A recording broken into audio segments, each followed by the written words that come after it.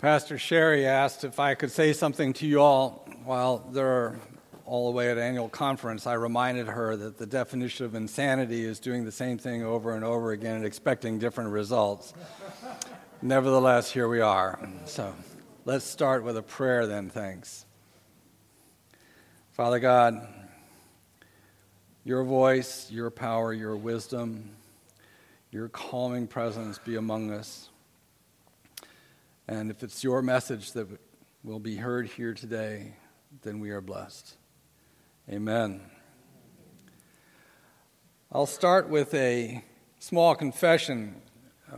While my wife and I were raising children, when we were growing up, we lived in 3 houses. And all of them had what we call a living room.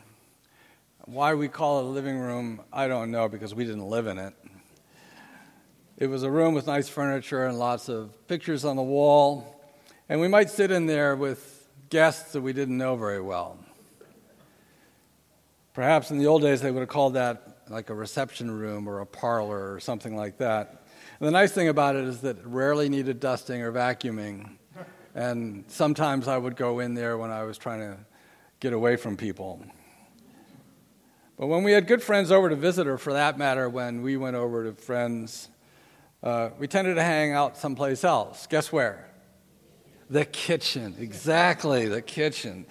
And that's true for just about everybody. Back when the kids were little, we would spend Sunday evenings with our friends, the Lutzes, and we would alternate whose house we would congregate at. One week it was us, next week it was them, back again. And we usually watched a movie on the blanket on the floor, and we would eat popcorn and cheese sticks and apples.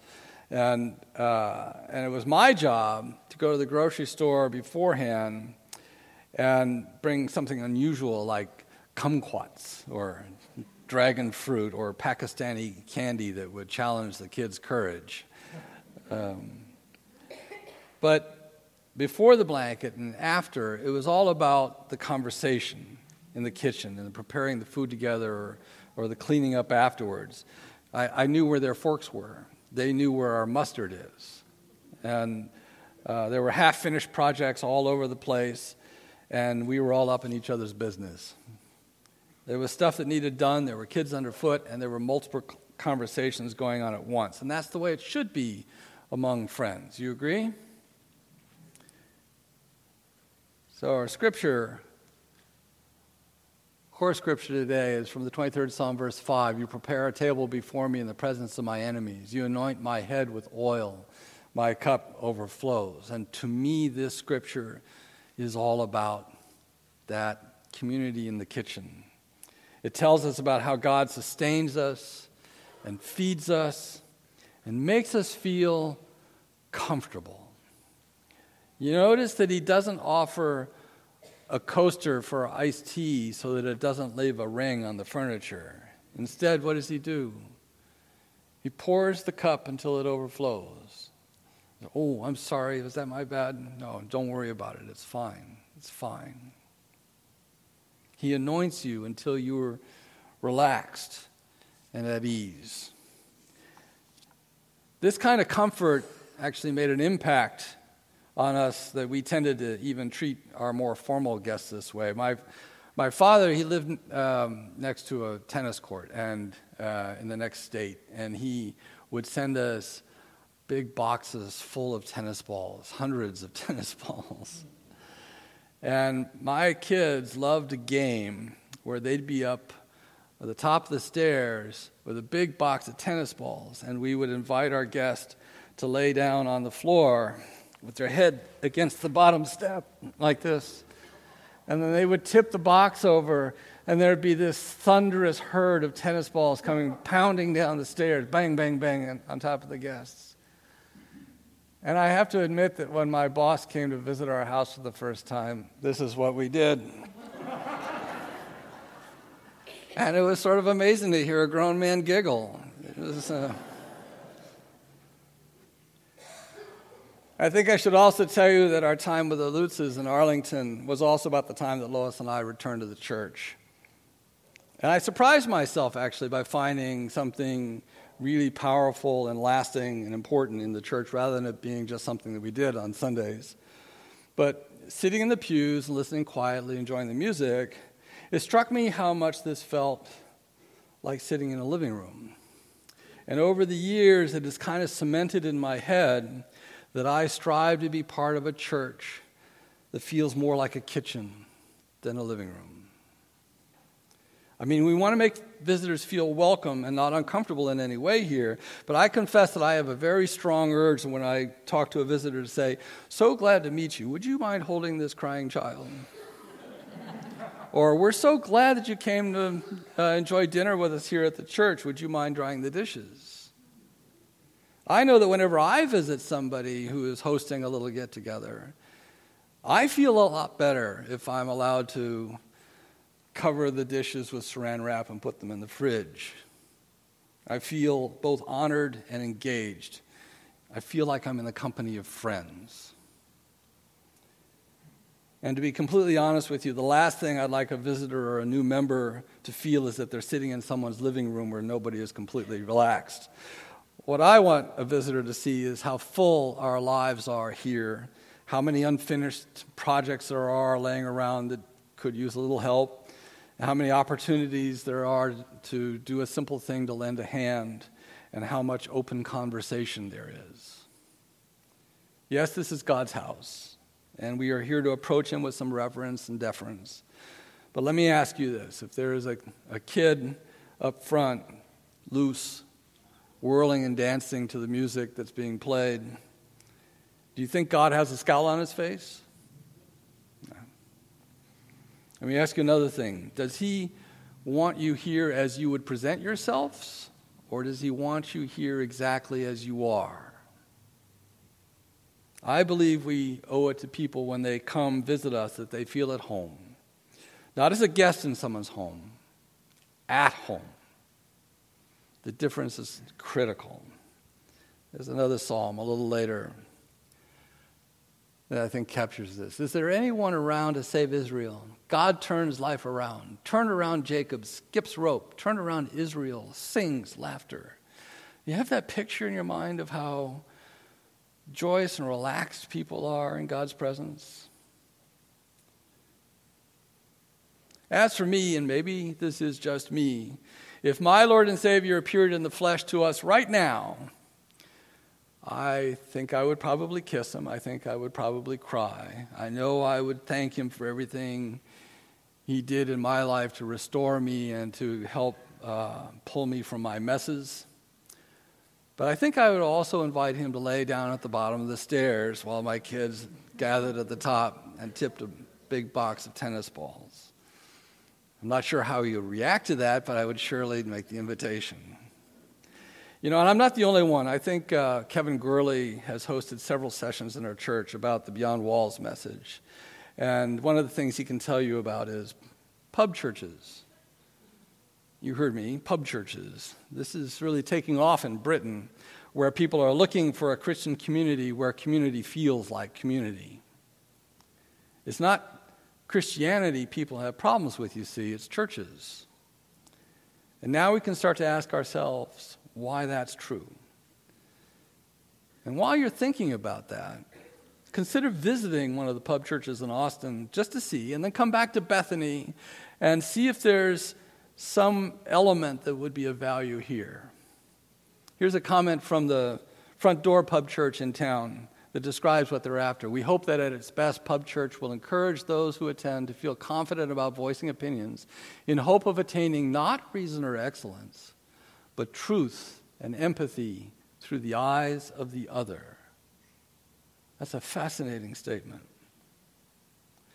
And this gets to the other thing that I wanted to talk with you about today. One of the things that I really cherish about our Sunday school class is that we agree on very little. What became clear pretty quickly is that, one, we love and respect each other enormously, and two, we don't think at all alike. And that's a good thing. First of all, it makes for an interesting and eye-opening discussion. I know I have many strong opinions about many things, but it's good to have somebody offer a counterpoint, if only to help me think more clearly about what I truly believe. And secondly, I'm also greatly surprised to discover that the assumptions that I have made about somebody else are just completely wrong. And when they surprise me, then of course I get to know them better. Third, and this is probably the most important thing of all, loving each other has nothing to do with agreeing with each other. I want to emphasize that. Loving each other has nothing to do with agreeing with each other.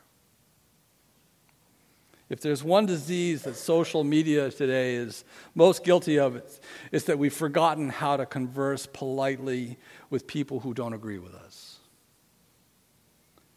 If you're on Facebook, you friend the people that are like you, and you unfriend the ones that say things that you don't like. People who follow each other on Twitter and Instagram usually are posting about the same kinds of things. And if you were going to turn to your left or to your right here in this worship center, and ask yourselves whether those people next to you think the same way that you do about the important things, maybe you'd assume that they do, at least about the important things. And you'd almost certainly be wrong. There's a beautiful scripture in 1 Corinthians. You will notice that the variety of bodies is stunning. Just as there are different kinds of seeds, there are different kinds of bodies, humans, animals, birds, fish, each unprecedented in its form. You get a hint at the diversity of resurrection glory by looking at the diversity of bodies not only on earth but in the sky, sun, moon, stars. All of these varieties of beauty and brightness. And we're only looking at the pre-resurrection seeds. Who can imagine what the resurrection plants will be like? This is a celebration of enormous differences. The grandeur of variety. If you spend a half an hour talking with the people next to you or in front of you or behind you, sharing views on things that are really important to you, like your position on capital punishment or gun control or same-sex marriage or what kinds of people we want to let immigrate or whether abortion is a bad thing or whether Muslims are a threat to Christianity or whether drug addicts should be jailed or hospitalized, or any of a dozen other subjects that we all feel passionately about. If you talk to your neighbors about any of those things, you'd probably be surprised to discover how differently they think than you thought they would. Or maybe you already know that your neighbors here in church do not agree with you on those things, and so you've decided just not to talk about those things. You know how it is. There are some people that you generally like, and there are some things, like Jesus Christ, that you share in common, but there's other things that you just don't bring up to those people because you can't talk with them about it, right? The reality is that there are lots of subjects that we just don't discuss with others in church. The pitfall of not talking about it is that we either assume that we must generally think alike, which is wrong, or we just choose not to acknowledge the differences. And part of the reason we don't talk about these things is we don't want to cause a rift among ourselves. We don't want the church to be divisive. We don't want people to leave because they don't feel like they're not around like-minded people. And so instead we pretend we are like-minded people. So I'm standing here today to challenge us to discover and explore an idea. I'd like for us to actively embrace our diversity.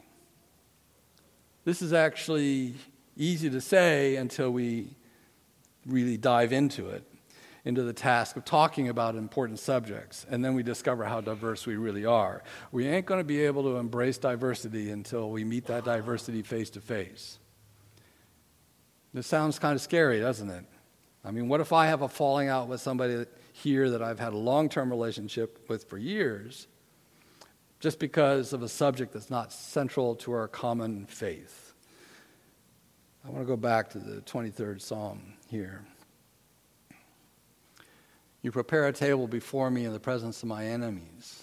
When I first learned this scripture, I had this mental image of sitting down at a big table of food while all my enemies were left to stand and watch me eat. that was probably not the right way to read that.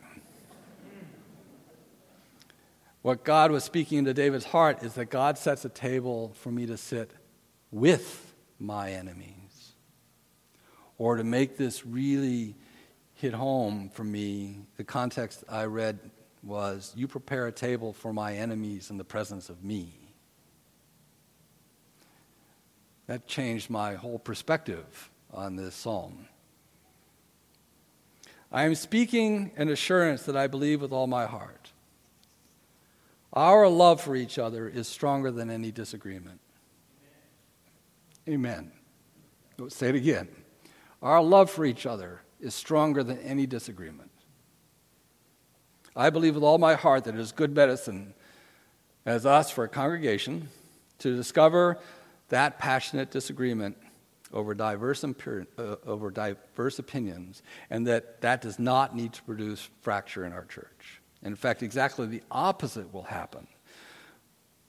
We will learn that we can disagree with love and respect and embrace, not gloss over, those differences. You know, there was a story on a TV show called 60 Minutes that caught my eye. The reporter was Oprah Winfrey. Some of you may have seen this story. And the premise of the story was to go to Michigan, a little town in Michigan, just after the presidential election. And they got together 14 people who didn't know each other in this little town. 7 of whom were on one side of the political fence and 7 who were on the other side of the political fence. And they just sort of sat down and talked with each other. The discussion was very polarized and passionately extreme on both sides. And then 60 Minutes left, and a funny thing happened. Those 14 people decided to stay connected. They formed an online discussion group where they continued to argue and discuss those topics. But they also met to hang out with each other. They went bowling. They had meals together. They took dance lessons together. They got to know each other and they became friends. Friends. And then 60 Minutes came back about 6 months later and sat them around the table again and asked them whether they still felt the same way. And they did. They were just as divided as they were before. They had not changed their political positions one bit. And if anything, they were even more articulate and passionate in their positions. But there was one little change in the conversation, and this slammed home for me, because you see, they respected and they liked each other. They were friends. They knew the other's thinking, which did not change their own thinking, and it didn't matter. It didn't matter. And that, my friend, is God's voice. This is God saying, what counts is the love. This is God saying, and I want you to close your eyes for a minute and imagine God speaking this to you. I made you different. I made you all to have different thoughts and convictions. I do not want you to bury those differences. I want you to bring those differences up to the light so that everyone can see them. Don't turn your eyes away from those differences. Look at them and then acknowledge them. Speak them out loud. And then celebrate them. Celebrate the fact that the tapestry is woven with more than one color and more than one pattern. And through it all, remember that you love each other, even as you talk openly about those differences. Because it is the love, my love and you, that binds the various threads of this tapestry together. Do not separate red threads from blue threads, but instead weave them together. You are the tapestry, but only if you stay bound to each other. Remember this always.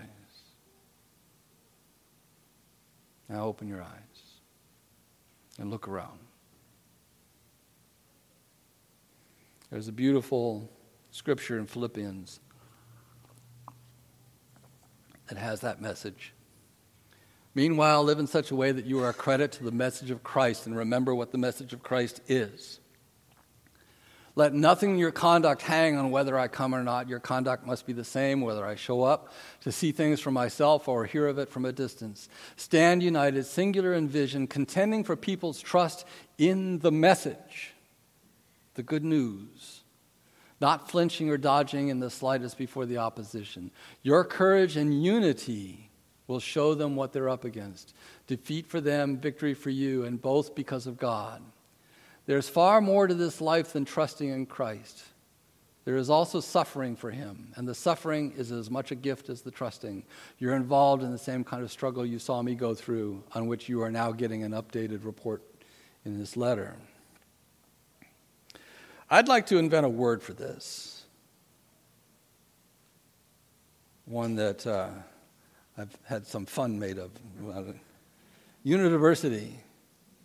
Unidiversity, it's the encapsulation of diversity inside of unity. I think this is a good word for us to learn and practice. I think there's only one way that we can learn to live in unidiversity, and that's to talk about it. I think it's time we sat down with each other and asked each other one-on-one, so what is your position on gun control? What's your opinion of same-sex marriage? What are your thoughts about whether murderers can be forgiven? So try this with your small groups. Try it in your Sunday school classes. What we will gain from this are two really important things. We will come to know on a real person-to-person basis what our differences are, refusing to leave them unspoken. Second, we will learn that those differences will not and cannot divide us, because God made us in unity and in diversity. Unidiversity is our birthright and his glory. There's a decision in the United Methodist Church that we're all going to face soon about whether same-sex marriages and gay clergy will or will not be supported by the church. I'm sure this came up in conversation down in Corpus Christi the last few days.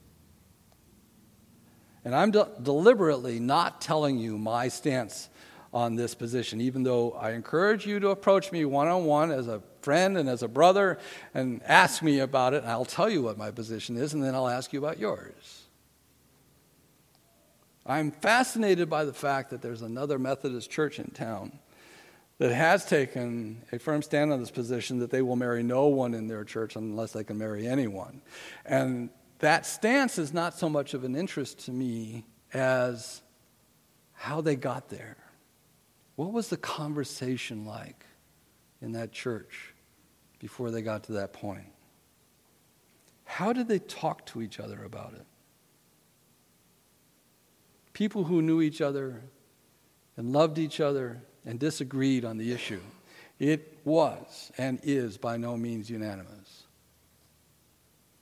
People all over the world are fretting that the Methodist Church may become divided on this issue, may split apart. And frankly, my question is why? Why should that happen? Is our love not strong enough that we can talk these things through and embrace our differences? Don't we at Bethany know the beauty of unidiversity? I think we do. I have faith that we do. And above all, I have faith in a God whose love is greater than our differences and who built us this way on purpose. On purpose. Let's pray. Father God,